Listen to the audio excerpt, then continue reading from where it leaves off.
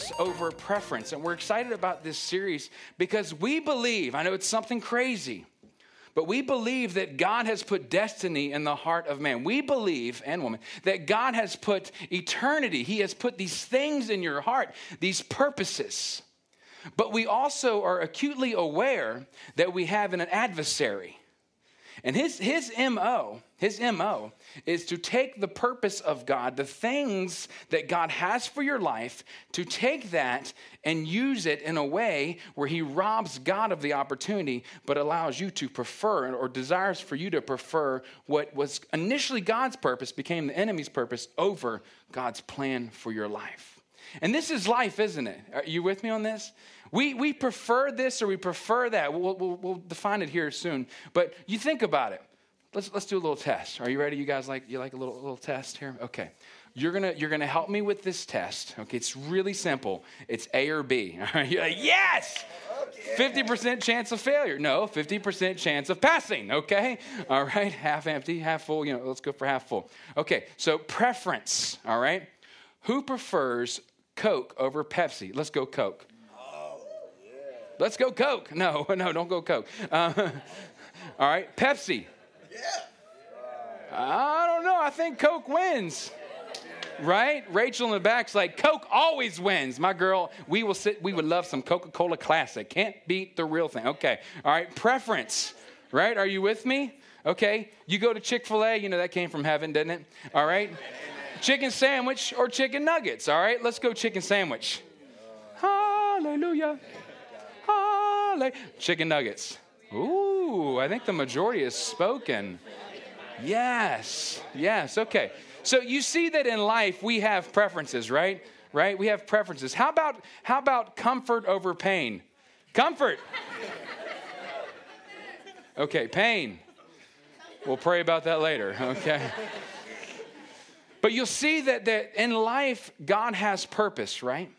God has this purpose and this plan for your life, but he also has given us this little thing called free will to prefer to choose one thing or the other, okay? Because what I love about God, one of the things I love about him, he's not a dictator. He's a good father, a loving father that allows his kids to choose, okay? And I love that. But what we're going to see is that there's a lot of things that happen in life, okay? And we're going to be coming from the 23rd Psalm. Remember, David wrote that, okay? And David was a guy that was a monumental screw-up, if you've read anything about him, okay? Messed up like crazy, but still a man after God's own heart. So we're going to see that from the beginning, God had purpose in his life, but there were decisions and things that David did that showed his preference over what God wanted at points, right?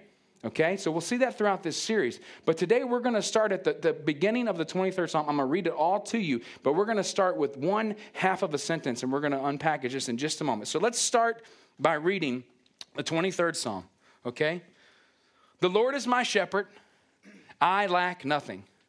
He makes me to lie down in green pastures. He leads me beside quiet waters. He refreshes my soul. He guides valley along the right paths for his name's sake. Even though I walk through the darkest valley, I will fear no evil. For you are with me. Your rod and your staff, they comfort me.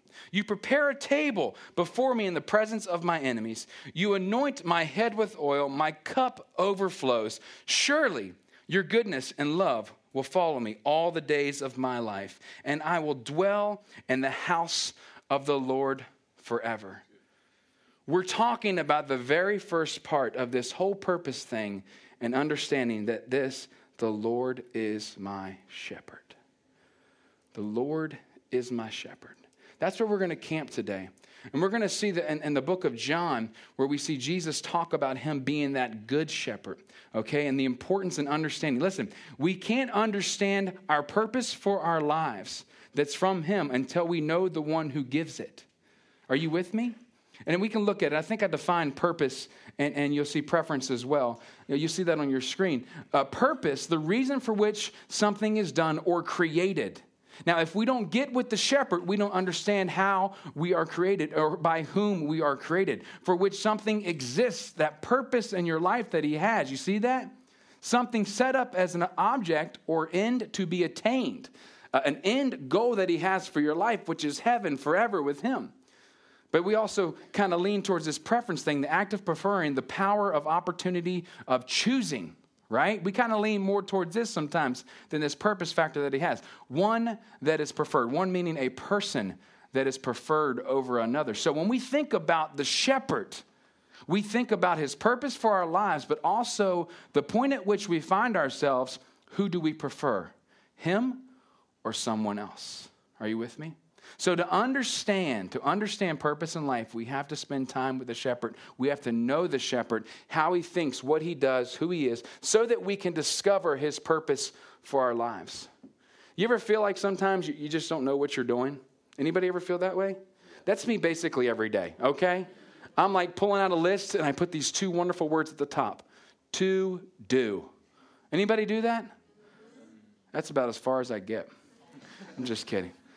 But I'll put those two words, to do. What is the purpose of this day in my life?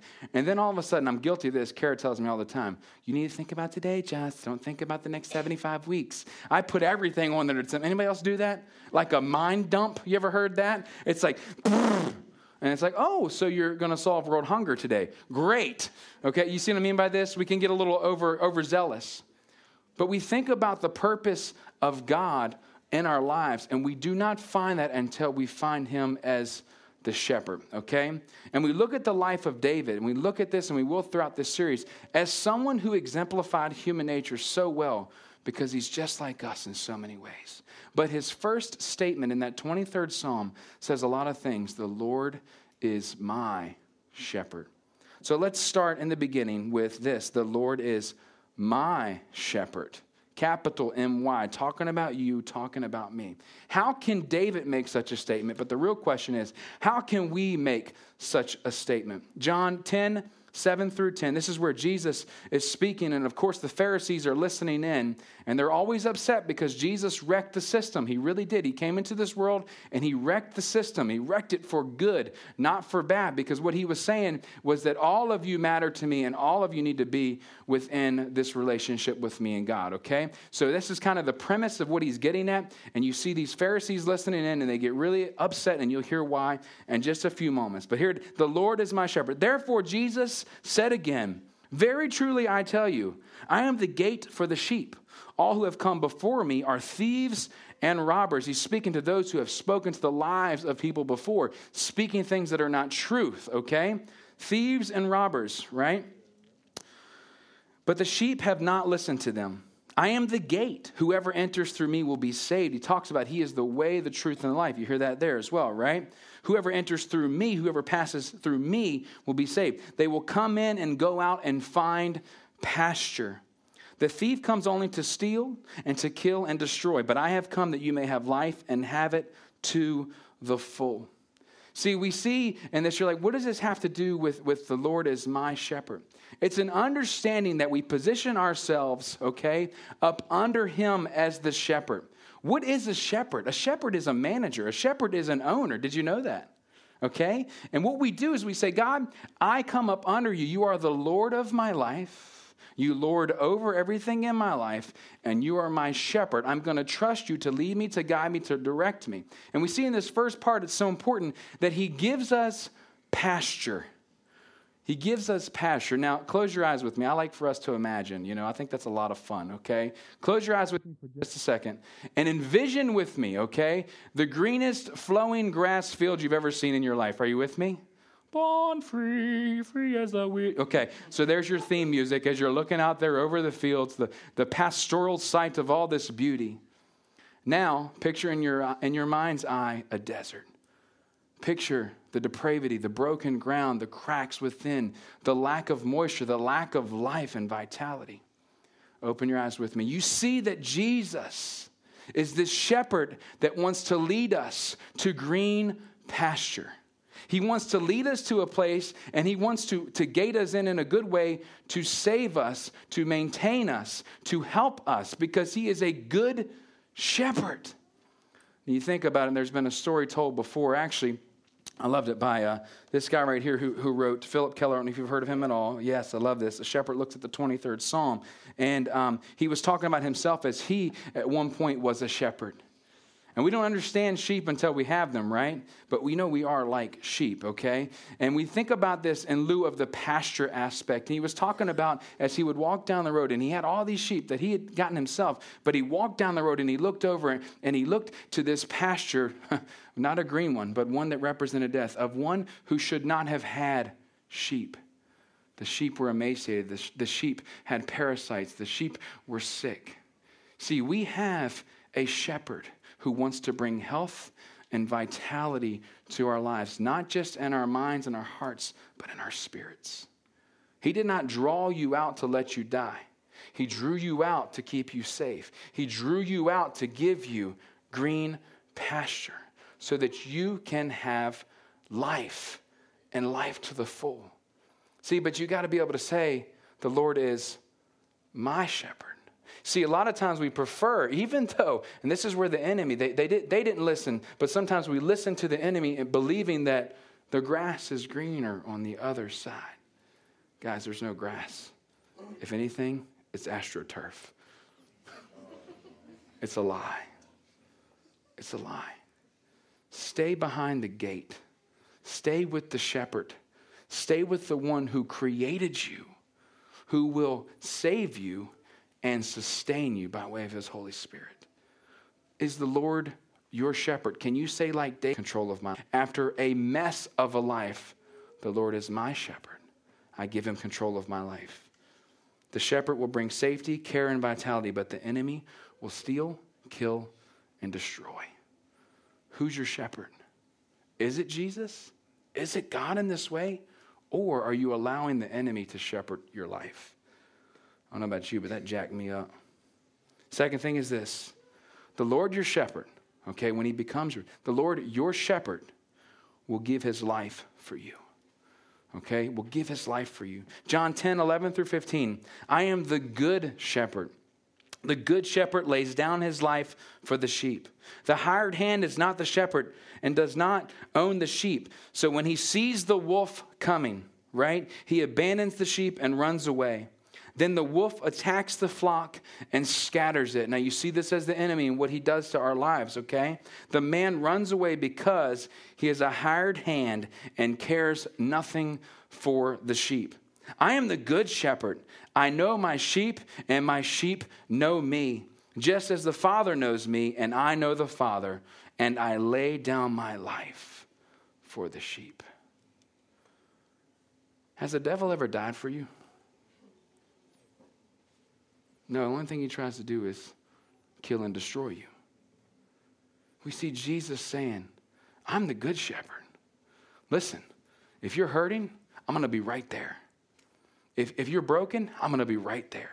If something's happening in your life, I'm going to be right there. What does the enemy do?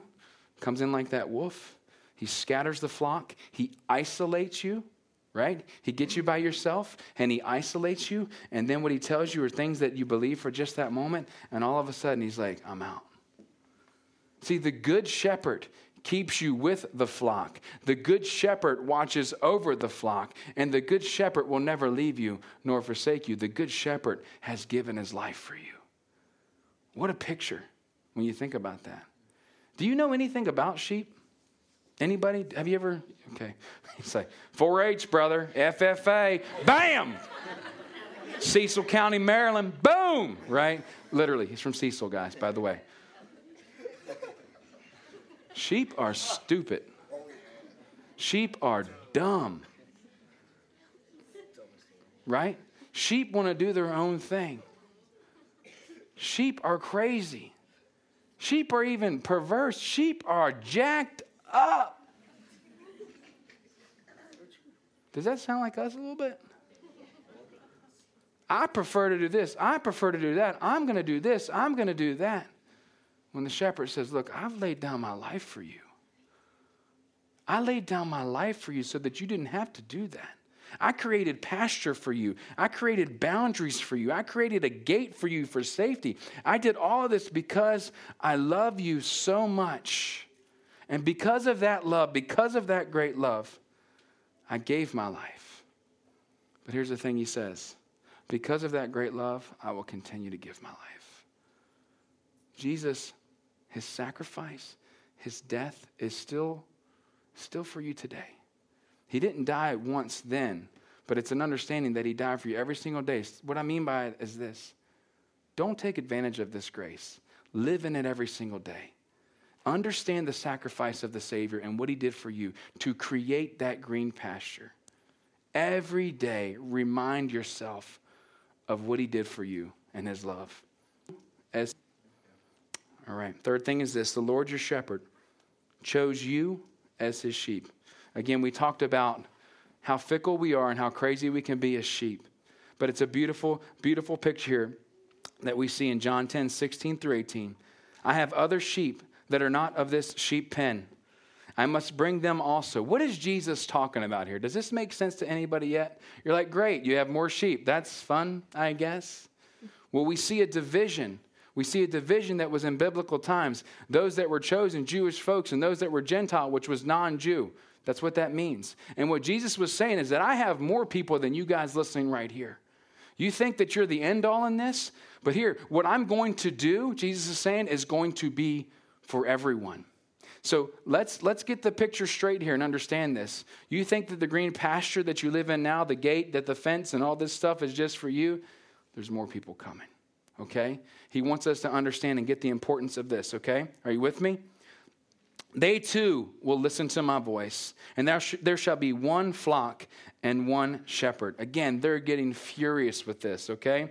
The reason my Father loves me is that I lay down my life, only to take it up again. This will make sense soon. No one takes it from me, but I lay it down on my own accord. I have authority to lay it down and authority to take it up again. This command I received from my Father. Let's make some sense of this. Verse 16. Jesus is saying, regardless of your pedigree, regardless of what village you're from, regardless of where you've come from, what you've done, who you were before, my grace will be sufficient. My forgiveness is for you and will always be for you. Are you with me? I love that. It's not just a message for us, people that are sitting in church today, but a message that you are to take out of these walls and give to others as well and say, guess what? You're chosen too. You're God's idea, just like me.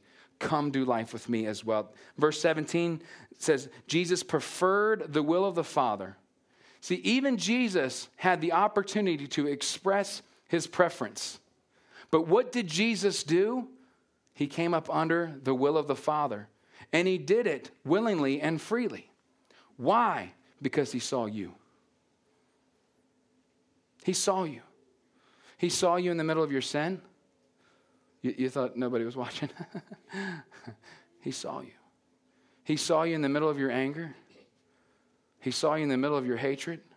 He saw you in the middle of your love. He saw you in the middle of your joy.